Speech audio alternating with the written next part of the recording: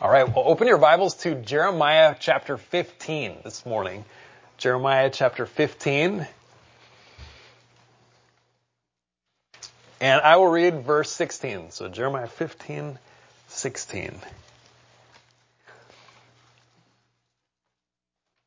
Your words were found, and I ate them, and your words became for me a joy and the delight of my heart.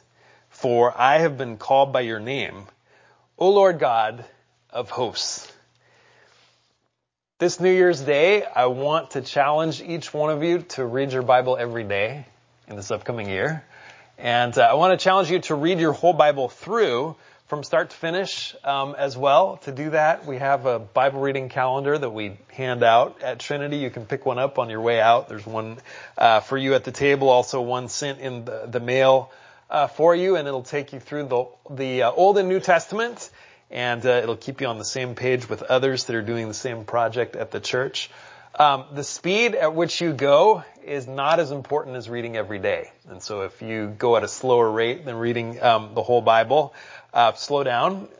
Use a different Bible reading schedule. If you don't use this one, I would say use another one to help you with the discipline of reading Scripture, and read one that will eventually take you through every part of the Bible, even the more obscure parts, and not just keep you in your most familiar parts of Scripture.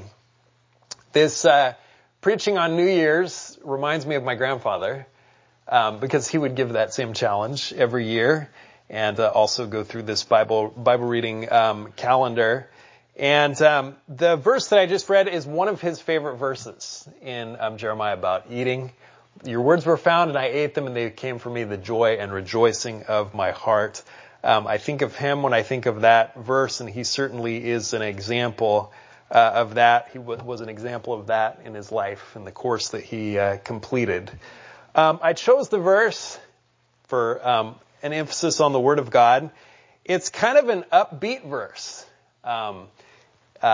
Your words were found, I ate them. Your words came for me the joy and the delight of my heart. What I didn't know, and I learned by preparing for this message, is that when Jeremiah said this, he was so discouraged that he was about ready to quit when he wrote these words. This verse is found right in the middle of 6 psalm-like testimonies that are scattered throughout Jeremiah chapters 11 through 20.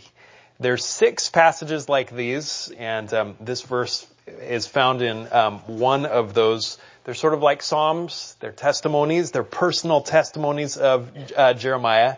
And I'd give you the reference for all 6. It'd be kind of awkward even for the fastest note takers among us. So instead, I've listed them in the tableau. So if you look on the front side of the tableau, you'll see all 6 of those passages that are listed in Jeremiah.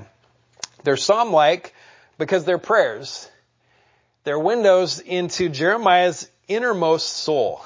So they're very intimate. They're actually very raw.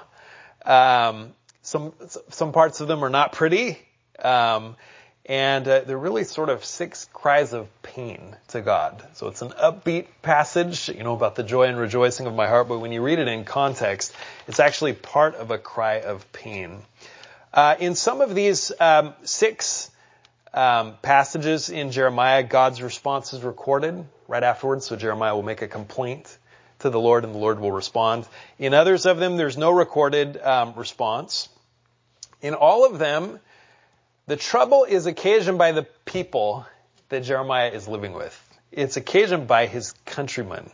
And so their wickedness, Jeremiah lived in a wicked time at the end of Judah's kingdom before they went into exile. And it was a time characterized by wickedness, and their wickedness put Jeremiah at odds with the people, and it wore him out. It dragged him down. Emotionally, spiritually, it dragged him down in more ways than one.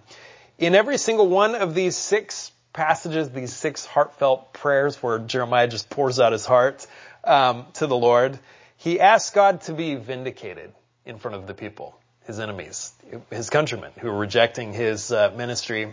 And even perhaps in a bit of frustration, he calls for vengeance, really. in all 6 of these passages?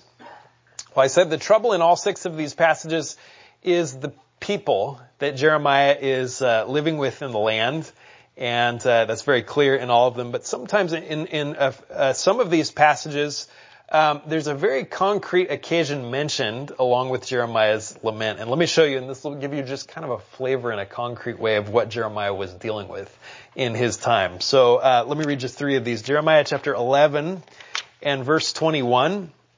It says,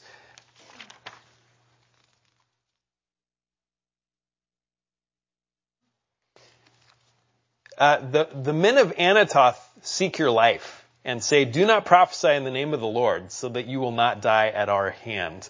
And so these were actually the people that Jeremiah grew up with. It's his home village. And so they're seeking his life. They're trying to intimidate him, telling him not to speak the word of God anymore. Jeremiah 18 and verse 18.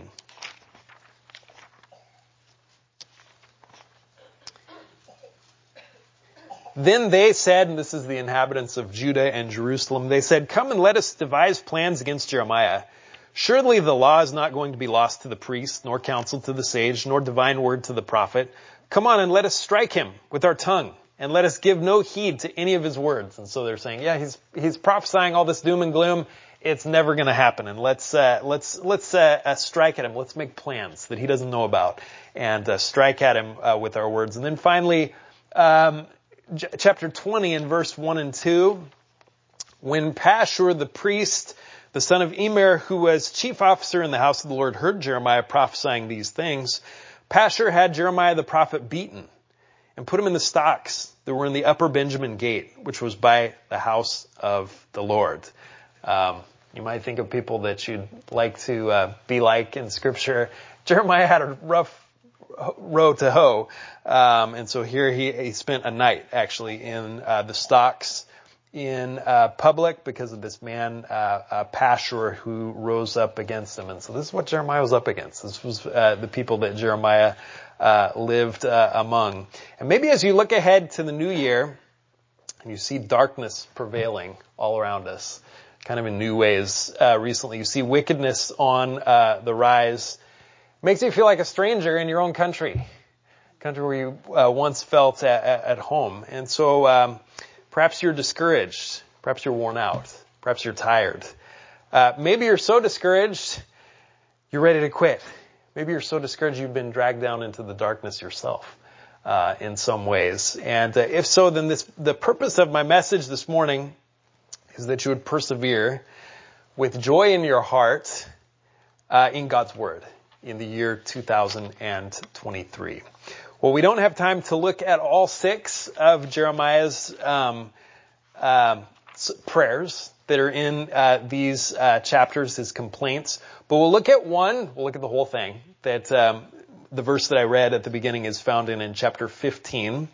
And actually, I'll take the opportunity as we go through this to branch off where it touches some of the other of the 6 that are in where it's parallel to the others, and I'll point you to that. So let me give you an outline in 3 parts. First, we'll look at Jeremiah's complaint, and that's in chapter 15, verse 10 to 18. Then we'll look at God's response, and that's in verse 19 to 21. And then we'll go back and revisit our verse 16, after we see it in conflict, that seemingly upbeat verse, and we'll look at that at the end of the message and begin our new year together on that note. So first, Jeremiah's complaint.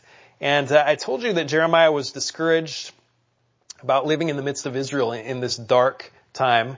And this first verse of this prayer to the Lord tells you how discouraged he really was. He was as discouraged as a person can get. So in chapter 15 of Jeremiah and verse 10, woe to me, my mother, that you have borne me as a man of strife and a man of contention in all the land. I have not lent, nor have men lent money to me, yet everyone curses me. And so the woes that Jeremiah has been pronouncing on Israel as part of his calling as a prophet, he turns it on himself. He says, woe to me, woe to me.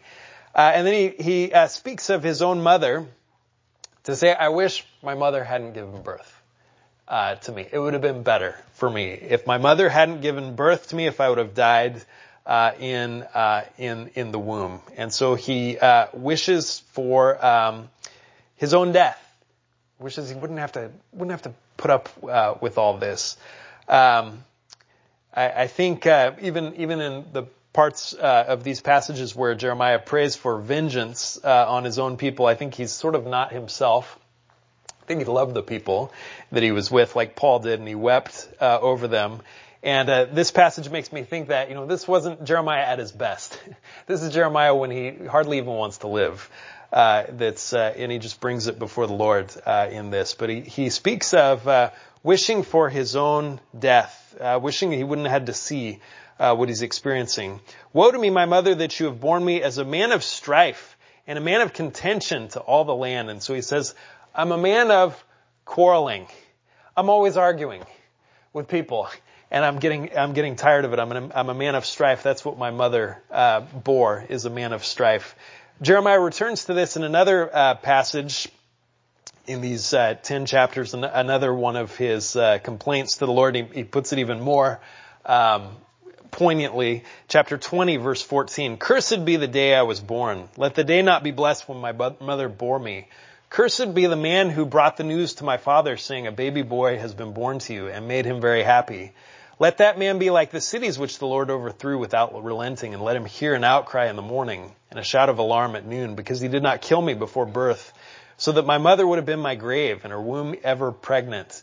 Why did I ever come forth from the womb to look on trouble and sorrow, so that my days have been spent in shame? So Jeremiah is at the end of his rope here as he comes before the Lord. He says, back to our passage, verse 10 of chapter 15, he says, I have not lent, nor have men lent money to me, yet everyone curses me.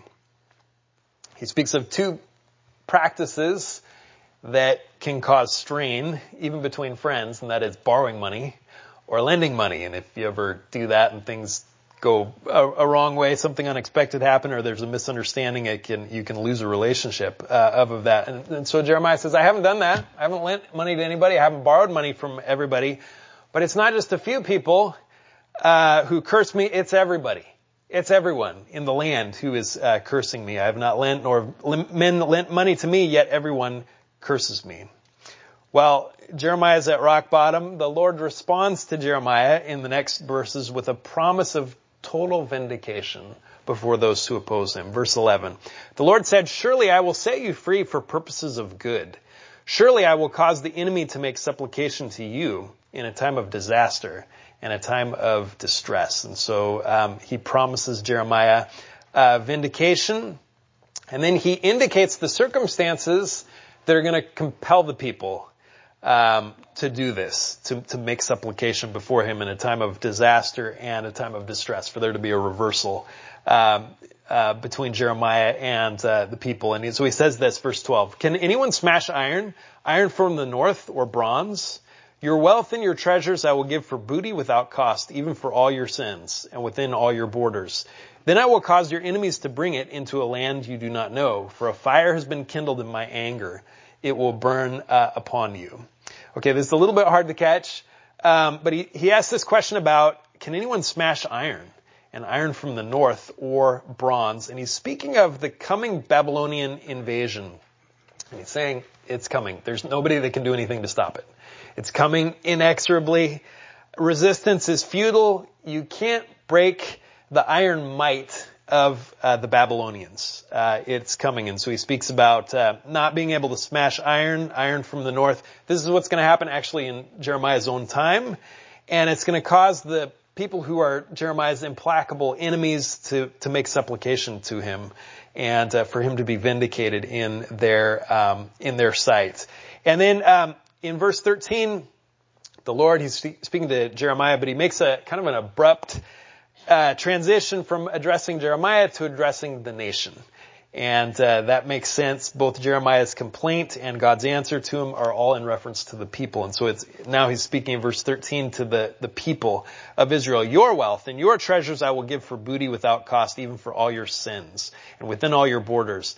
Then I will cause your enemies to bring it into a land you do not know. For a fire has been kindled in my anger.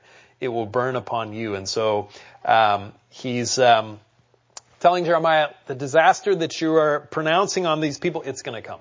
It's going to come. Nobody can do anything to stop it. And then he says to Israel, because of your sins, all of your wealth, all of your treasures, it's going to be carried into another land. Well, God's answer to Jeremiah at this point didn't bring peace to Jeremiah's mind. And so his complaint continues in verse 15. In verse 15, and let me read verse 15 to 18. You'll see our kind of upbeat passage about joy in the heart because of God's word. But what I want you to see is that it's part of a cry of pain. So let me read verse 15 through 18. You, and this is Jeremiah speaking, you who know, O Lord, remember me, take notice of me, and take vengeance on me for my persecutors. Do not in view of your patience take me away. Know that for your sake I endure reproach. Your words were found and I ate them, and your words became for me a joy and the delight of my heart. For I have been called by your name, O Lord God of hosts. I did not sit in the circle of merrymakers, nor did I exult. Because of your hand upon me I sat alone, for you filled me with indignation. Why has my pain been perpetual and my wound incurable, refusing to be healed? Will you indeed be to me like a deceptive stream with water that is unreliable? So, when Jeremiah speaks of, your words were found, and I ate them, and they were the joy and rejoicing of my heart, he's certainly remembering something pleasant that he's experienced in God's word, but actually when you put it together with the verses around it, that's actually just one half of a stinging dilemma that he's bringing before the Lord in prayer. He looks back on the time when he found God's words, he ate them. His words became joy and rejoicing in his heart. He's reflecting back probably when he was first commissioned. And that's told for us in chapter 1 of Jeremiah. It makes a point that Jeremiah was commissioned to be a prophet when he was very young. And so he rethinks, he relives some of the exhilaration of that moment.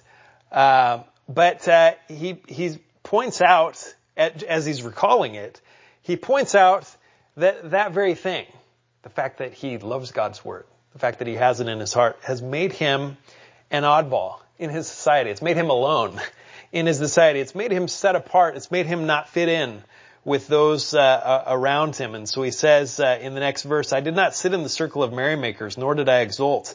Because of your hand upon me, I sat alone. You know, this joy that I found in my heart in God's word, it's been an isolating thing for me. I've sat alone, for you filled me with indignation. And here's the conclusion to the whole thought that he's making in verse 15, where he's asking God to remember him and vindicate him. And then he brings in the whole complaint. Your words were a joy to me, and then I found them it makes me alone. It makes me where I don't fit in anywhere. Because you filled me with indignation. He brings it to the conclusion in verse 18, the whole thought. It concludes here.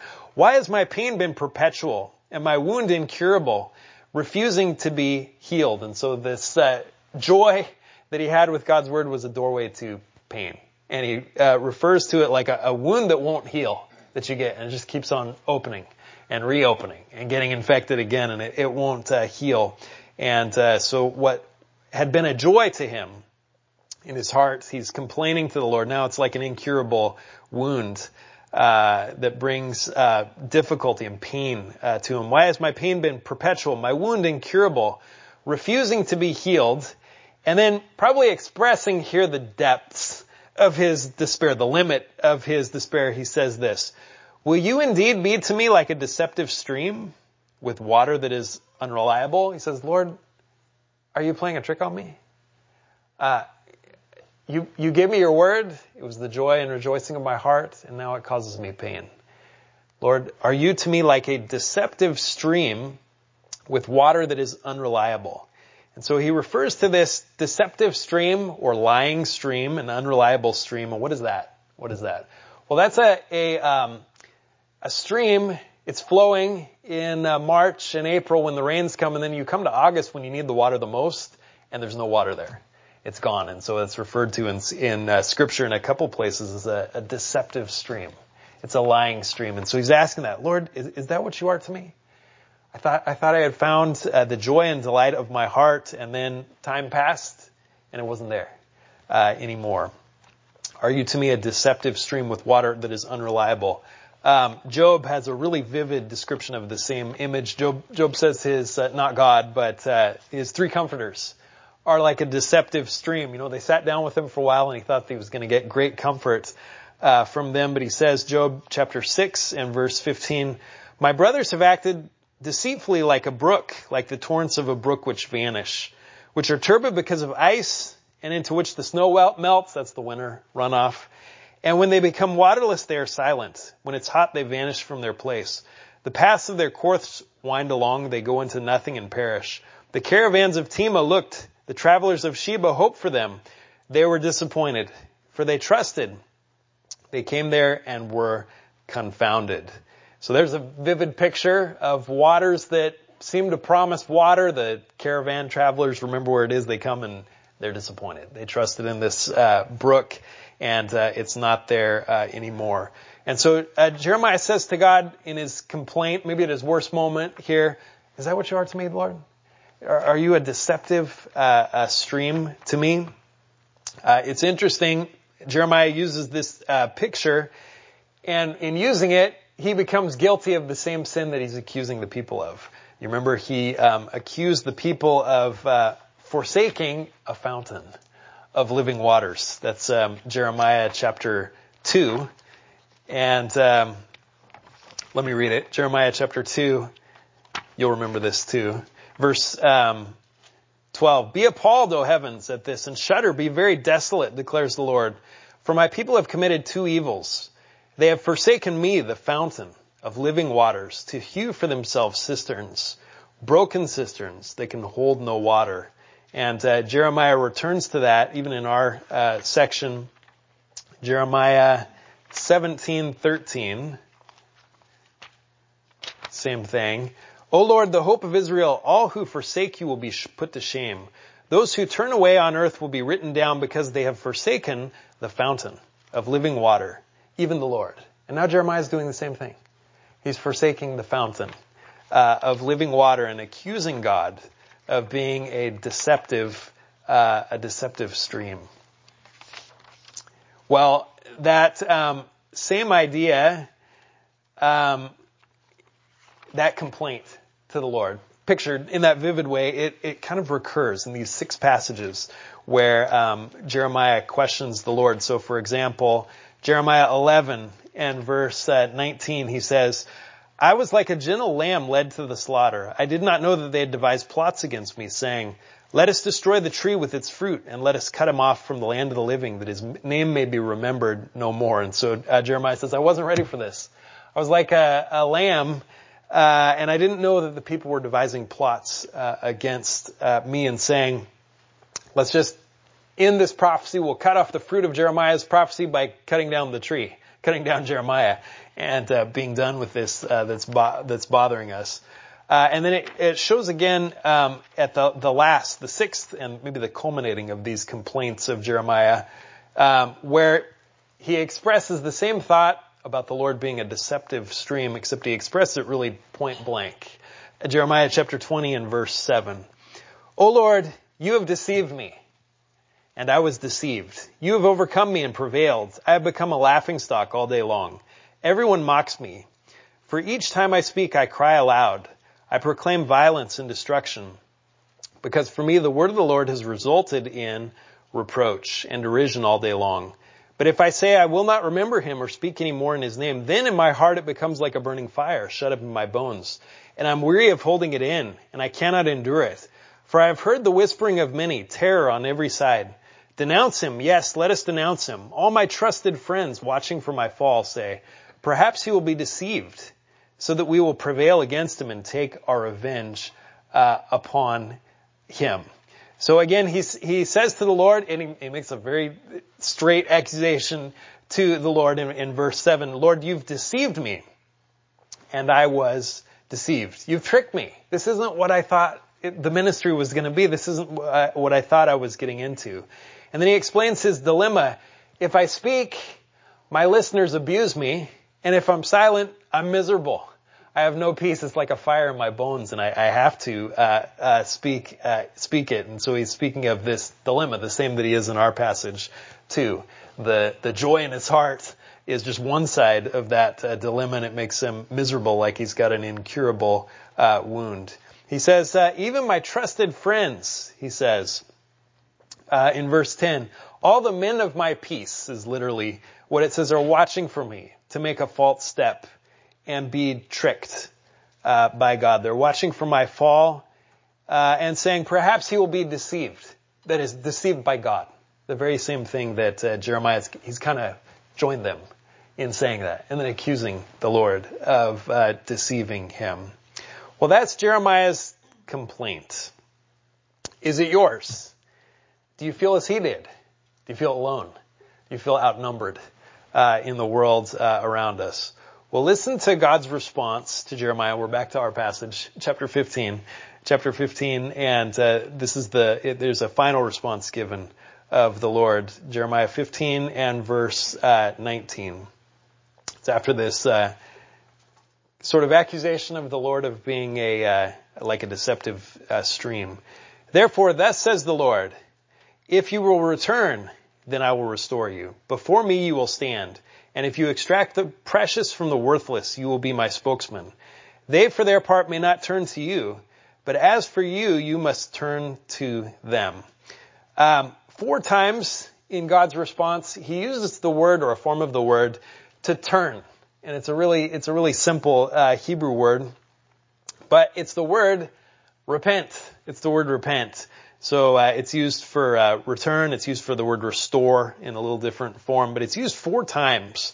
Therefore, thus says the Lord, if you repent, Jeremiah, then I will restore you. And he uses the same word for turning. And then at the end of the verse, for on their part, they may turn to you, but as for you, you must not turn to them. And I think the Lord intends this very obviously to use this word for Jeremiah that he's used so many times to the people. He's told them, repent. You need to repent. That's really his message to the people. And he's used that word almost countless times to the people. And now he needs to use it on himself. Repent. That's what the Lord says to him. If you repent, then I will restore you. And so then he tells them, Jeremiah, it's not for you to turn to the people, it's for them to turn to you. But that's what you've done. You've turned to the people by doubting me, by saying I've deceived you. You're joining the people, and you need to repent. You don't need to turn to them; they need to turn to you. And so, in Jeremiah's complaint against the Lord and his lack of faith, he had joined the people. The Lord rebukes him, I think, not for coming to the Lord and bringing it to the Lord in prayer. I think that was a good thing that he did, but he rebukes him for his unbelief here, and he uses this word to repent. Let me show you another place in these 6 passages where the Lord gives Jeremiah another gentle rebuke when Jeremiah complains to him. It's Jeremiah chapter 12 and verse 5 and 6. Here's where the Lord answers him. If you've run with the footmen and they have tired you out, then how can you compete with horses? If you fall down in a land of peace, how will you do in the thicket of the Jordan? For even your brothers in the household of your father, even they have dealt treacherously with you. Even they have cried aloud after you. Do not believe them, even though they may say nice things to you.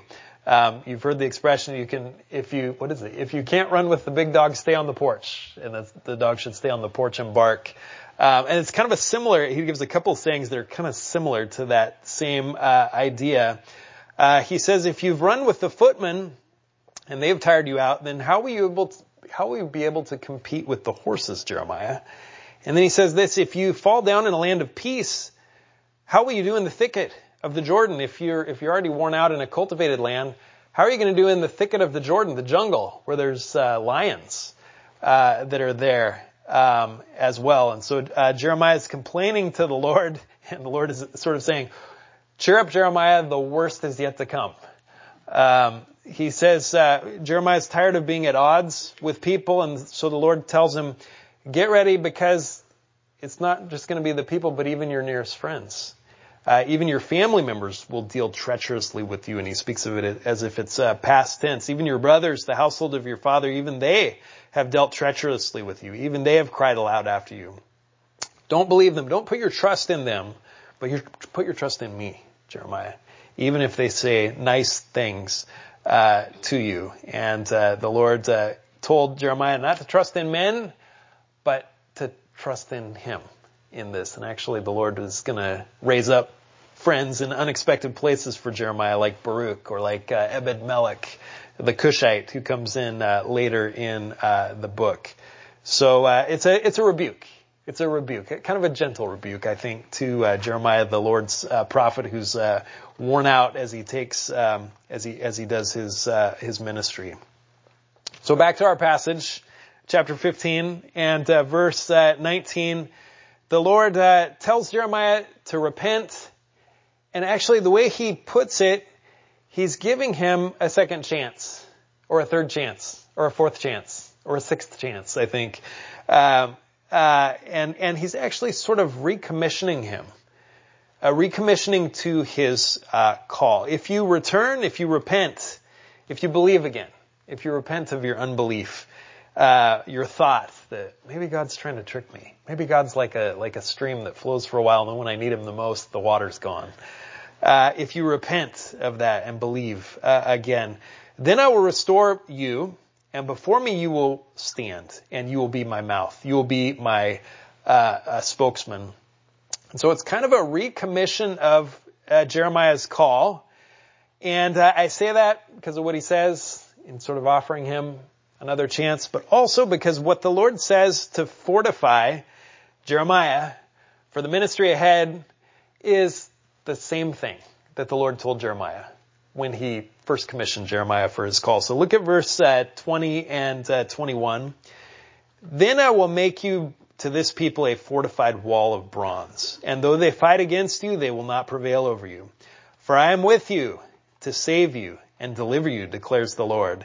So I will deliver you from the hand of the wicked, and I will redeem you from the grasp of the violent. What he promises Jeremiah, he says, I want you to repent.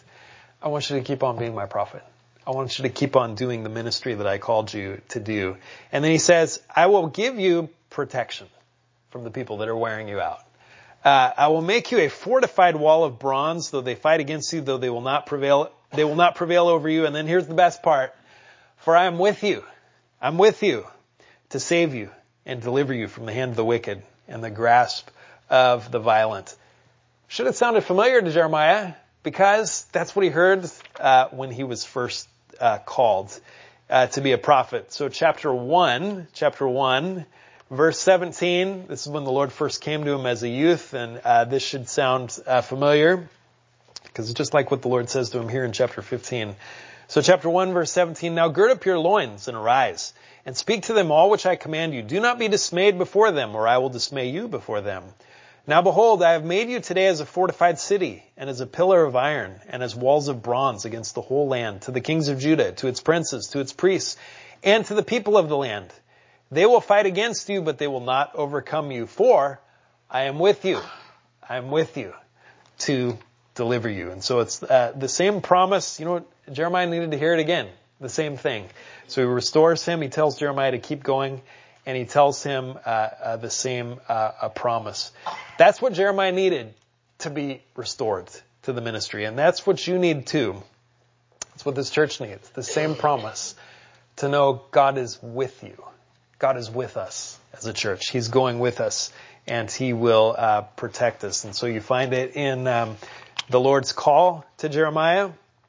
You find it in the Lord's answer in chapter 15. I am with you to save you. You find it in the final complaint that Jeremiah makes in this section, chapter 20, when the Lord answers him from it. And then Jeremiah says, Jeremiah 20, verse 11, but the Lord is with me. He finally breaks through that. The Lord is with me like a dread champion. Therefore my persecutors will stumble and not prevail. They will be utterly ashamed because they have failed, with an everlasting grace that will not be forgotten. And this leads Jeremiah then, even in his complaints, it leads him in a couple of places to worship the Lord. That's what he's gotten from these complaints, these prayers to the Lord. Like chapter 20, verse 13, sing to the Lord, praise the Lord, for he has delivered the soul of the needy one from the hand of evildoers. Or chapter 17 and verse 14, where it says, heal me, O Lord, and I will be healed. Save me, and I will be saved, for you are my praise. And so the Lord restores joy to Jeremiah by giving him this promise. I'm with you. I'm with you to protect you. So is that what you believe? Do you believe the Lord is with you right now? That the Lord is with us? Do you have the sense that the Lord is with you? And if not, why not? And if not, how do you get it back? How do you get back that sense, the courage that comes from that the Lord is with you to protect you in every way? Well, we've seen Jeremiah's complaint. That was verse 10 to 18 of our passage. We've seen God's response. That's verse 19 to 21. And now let's revisit our verse in Jeremiah 15:16. After kind of seeing it in context, I hope you see it in context. Now it seems like a very upbeat verse, doesn't it? And it is, but it's in that context of Jeremiah presenting his complaint to the Lord when he's out of gas, when he's on his last leg, when he's at the end of his rope, and presenting one side of a dilemma. Lord, this was supposed to be a joy to me, I thought, and now it's not a joy to me, and so he's presenting it there. Chapter 15, verse 16, your words were found, and I ate them, and your words became for me a joy and the delight of my heart. For I have been called by your name, O Lord God of hosts. We said when we went through this the first time that maybe Jeremiah was kind of casting a backward glance to the beginning of his ministry when he said, your words were found, and I ate them, and they became a joy and the delight of my heart. And he was sort of recapturing some of that as he draws up his complaint to God. But the Lord spoke to him. When the Lord spoke to Jeremiah as well, he told him to go back to the beginning. In fact, he told him the same thing that he told him at the beginning. And so I think we're probably on the right track in thinking this refers to the beginning of Jeremiah's ministry. And so the Lord tells him the same thing he told him at the beginning. And he's telling him, go back to the beginning. Go back to your delight in my word. That's where this courage is going to be regained. That's where you're going to remember again, I'm with you, and your heart is going to be restored to praise. And it's the same for you. The harder the circumstances is, the easier it is to lose sight that the Lord is with you. And when you lose sight of that, that's when you need to fortify yourself with God's word. That's where it's to be found, is by doing, the Lord is saying to Jeremiah, what you did before, when you ate my words and became the joy and the delight of your heart, that's what you need to do again. And that's how you will regain your equilibrium. That's how you'll be able to persevere in your ministry. It's through my words. So your words were found, and I ate them. And your words became for me a joy and the delight of my heart, for I have been called by your name, O Lord God of hosts. Your words were found. Your words were found. And notice how Jeremiah speaks of it. It's from the outside in. I found something outside of myself. When you're in God's word, it's not an exercise in self-discovery. And I hope this year you'll be in God's word more than you were last year, in 2023. But when you're in God's word, when you're reading his word, discovering his word, following this calendar or following a different one, it's not an exercise in self-discovery. You're not finding out what makes you tick. You're not even necessarily finding out what makes you sin or what makes you happy. You're finding something that's totally outside of yourself. And so as you're reading God's word, you'll find something that surprises you. You'll find things that perplex you. You don't know what they mean. you'll find things that amaze you. And this is the way Jeremiah speaks of it too. Your words were found. I found something I didn't know before. And I found something outside of myself. Your words were found and I ate them. He doesn't say your words were found and I read it. Or your words were found and I learned it. He says your words were found and I ate them. I digested them. I trusted in them. I took them in. I made your words to be mine. Your words were found and I ate them, and your words became for me a joy and delight of my heart. I said the process of this starts outside of Jeremiah. I found something that I didn't know before, and it's your word. Totally outside of myself, but it ends up affecting his most innermost being. Your words were found and I did eat them, and your words, the thing that I found outside of myself, became inside of me the joy and the delight of my heart. And what is it that was the joy and the delight of Jeremiah's heart? This, and this is something he learned from God's word. I have been called by your name, O Lord God of hosts. What Jeremiah found in God's word is this promise that the Lord reiterated to him in our passage. I am with you. I am with you. The Lord links his name with those who are believing in his word. Those who are taking his word into their heart and eating his word. To the point that he says, I'm with you. I'm together with you. If you fall, I fall. If you're dishonored in the end, I'm dishonored in the end. The Lord says that, and it's the Lord God of hosts who says this to Jeremiah. The Lord has a well-known concern for his name, and Jeremiah says, the joy and delight of my heart is that when I take your word in, I discover it, I take it in for myself, I find that you're with me. And because your word tells me that, and I believe it. And so I'm called by your name. I'm put together with your name and with your very presence, O Lord God of hosts. When we take the Lord's Supper, in just a few moments, you're going to do the same thing, almost in exactly the same way. You're going to hear words, and the words are actually going to be pictured for you by the bread and the cup. Your words were found, and I ate them. I took them in to myself by faith. And your word became for me the joy and delight of my heart, for I've been called by your name, O Lord God of hosts. Unless you think that that honor is too high for you to be called by the Lord's name, so that he says, I'm with you. My name is with you. My presence is with you as well. What these things picture, they picture the cross of Christ. And so whatever guilty stain you bring to the Lord, he says, that's why I went to the cross for you. And this is my body. This is my blood that's shed for you. It's for you. Take this in. Hear the words. Believe it to be true, and let it be the joy and rejoicing of your heart. Jeremiah had a ministry that set him at odds with the people that he lived among. The Lord said to him, chapter 1, verse 9, the Lord stretched out his hand and touched my mouth, and the Lord said to me, behold, I have put my words in your mouth.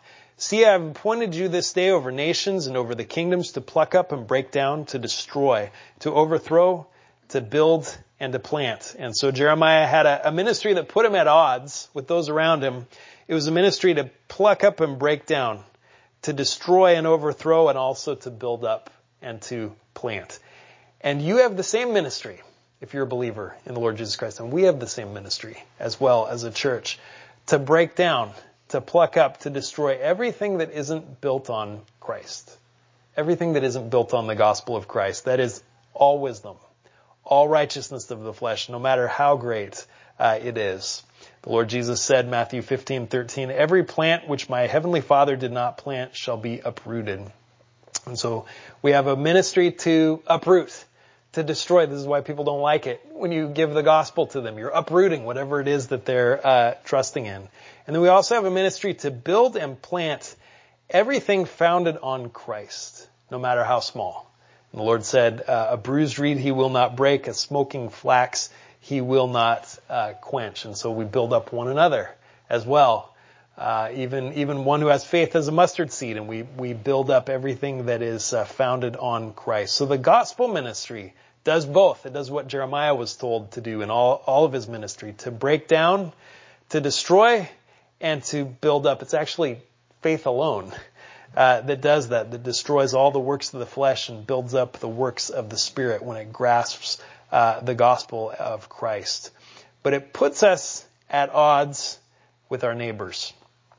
So you need the joy of the Lord in your heart. And it's really the joy, it's the courage that comes from knowing that God is with you because He's told you so in His Word. He's reminded you in His Word. He's shown you in many ways in His Word that He's with you, and you're to take it in, you're to eat it, you're to feed on it every day, just like you feed on food, and have courage in order to keep on with this ministry. So when you read your Bible this upcoming year, read for yourself, and then read also for others. Read also for others as well. Proverbs 22 verse 17 says, "Incline your ear and hear the words of the wise." That's what we're to be doing every day. "And apply your mind to my knowledge, for it will be pleasant to you if you keep them with you, that they may be ready on your lips." It'll be pleasant to you to keep with you, and then ready on your lips to give it to others as well. So Jeremiah says, "I found your words. I ate it. It became the joy of my heart." He says that for himself. He also says it became like a fire in my bones. I had to give it out to others. And he says that when he says it in chapter 20 of Jeremiah, he says it like a complaint. He says it like an unpleasant thing. "Lord, did you trick me in calling me into this kind of ministry? That your word that brings me all kinds of abuse is like a fire in my bones to give it to others." But with the knowledge that God is with you, with believing that God is with you, that fire in your bones is transmuted into a joy. It's transmuted into the life of giving and the overflow of the joy of your heart. So read God's word for yourself this next year. Take joy in the amazing, unbelievable truth that God is with you. And then let that joy overflow to others as well as you minister to them. Let's pray. Dear Father, we thank you for your word. We thank you that it is the joy and rejoicing of our heart. Pray that you'd help us to take courage, to continue in your word, and to continue in the ministry that you've called us to. We pray these things in Jesus' name. Amen.